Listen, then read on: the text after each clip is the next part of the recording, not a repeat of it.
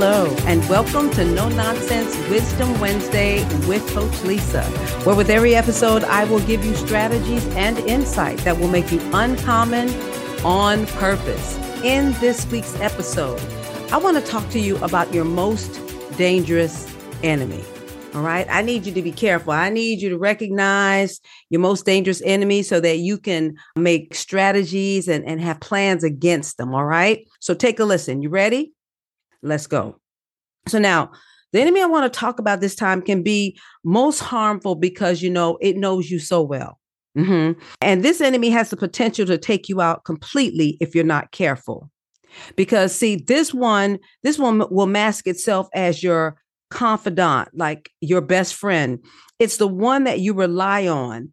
However, it is so powerful and it's so all-consuming that one minute it can have you just standing on top of the world, and then the next minute it has you huddling in the corner, crying like a baby. Let me tell you something.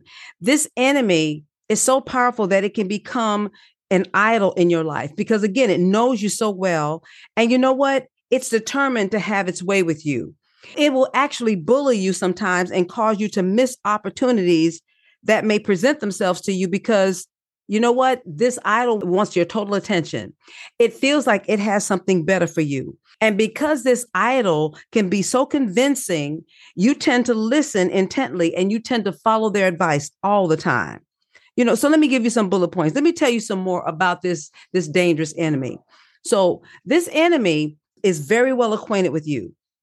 They've known you for a long time. You've known them for a long time. With this one, you talk and you share information with this enemy. You share information with this enemy that you wouldn't share with anybody else. Yeah. And you know what? You're real comfortable with this enemy and you tend to allow it to oppose you, demean you, diminish you. You even fight with them. Y'all have good fights together because you know what? It knows you so well. And here's what's interesting. And you rely on this enemy to keep you safe. Did you hear that? So even though you fight with them, you rely on them to keep you safe because of the wisdom and the insight it has and it shares about you. Remember, they know you. They know you real well. Listen, this enemy, you will justify and defend their behavior, and you'll even concede to them, even when you know they're wrong, even when you know that what they're telling you is not right. You'll give in to them every time because you're just that close to them. And even when you know this enemy might be holding you back, even when you know this enemy is blocking your way, even when you know this person is choosing to fight you, you'll just calmly give in and go along. And you know it's not right. And inside, you're just burning up about it. And after a while, you just sort of get numb to it. Yeah. Because you know what? You can't imagine being without this enemy. Because you know what? In your mind, without this person, without this enemy, you would feel lost. You would feel empty. You would feel alone. Because see, this enemy is so close to you. Listen, you eat with this enemy. You sleep with it. You argue with it. You share secrets with it. Remember that. You console it. You nurture it. It consoles you. It nurtures you. You're secure with it. Yeah, you feel comfortable with it. You've given this enemy charge of your entire life and you've been in its grasp for a long time, so long that you don't even see it for the giant and the opponent that it is anymore. So you know what? That's how it keeps you in agreement. So what enemy am I talking about here? I think you already know. This enemy, this person, this contender, this opposer is you. Yourself. And yourself comes in many shades of itself. Did you hear what I just said to you? So no. So don't click it off. Don't say, oh, I knew she was going to say that. Don't say, oh, what is she talking about? No, I'm not trying to sound deep. This is just real for you. It's very real. So don't stop here. Just keep listening. So now I'm going to just give you a few of these things that your self can look like. And you got to be real careful because when this self is out of control, it can hurt you. It can hurt you in your professional life. It can hurt you in your personal life, hurt you in relationships. It can hurt you in business. It can just hurt you all the way around. So what are these shades of self? Look, and I just want you to listen to it and say, oh gosh, yeah, I remember that one. Yeah, listen, here's some of these selves that can hurt you. Many shades of them, like self-pity. Yeah, yeah. When things aren't going right, you can have your own pity party. Yeah, yeah. You gotta have that pity party, and you go eating all the Cheetos and eating all the Haagen-Dazs ice cream and stuff. Yeah, see, I can say that because I know I used to be there. And self pity can hold you back. Oh yeah, it can keep you back a long time. It's that enemy that can hold you back, and it talks to you, and it nurtures you, and it lulls you into the deepest, darkest places of despair. But I want you to get up from that, and I want you to stop it. I want you to resist that enemy. Here's another one: self-conceit. When you just think it's just so conceited, it's just all about you. Yeah, yeah. Listen, when people are just so self-important, oh yeah, self-important. No one else is more important than them.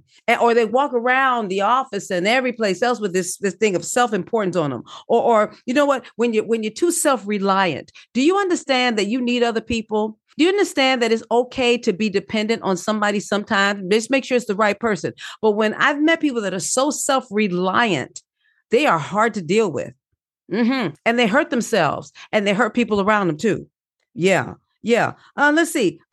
Self-indulgent. Oh, yeah. Well, we're overindulging, and that can be anything. Too much of anything is not good for you. I think you know that. Yeah. Self-glorification.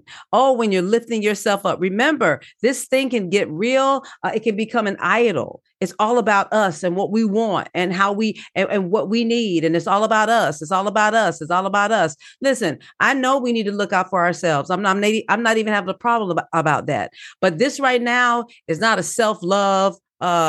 It's not a self-love podcast. I'm not talking about this. I'm talking about when this self has gotten out of control.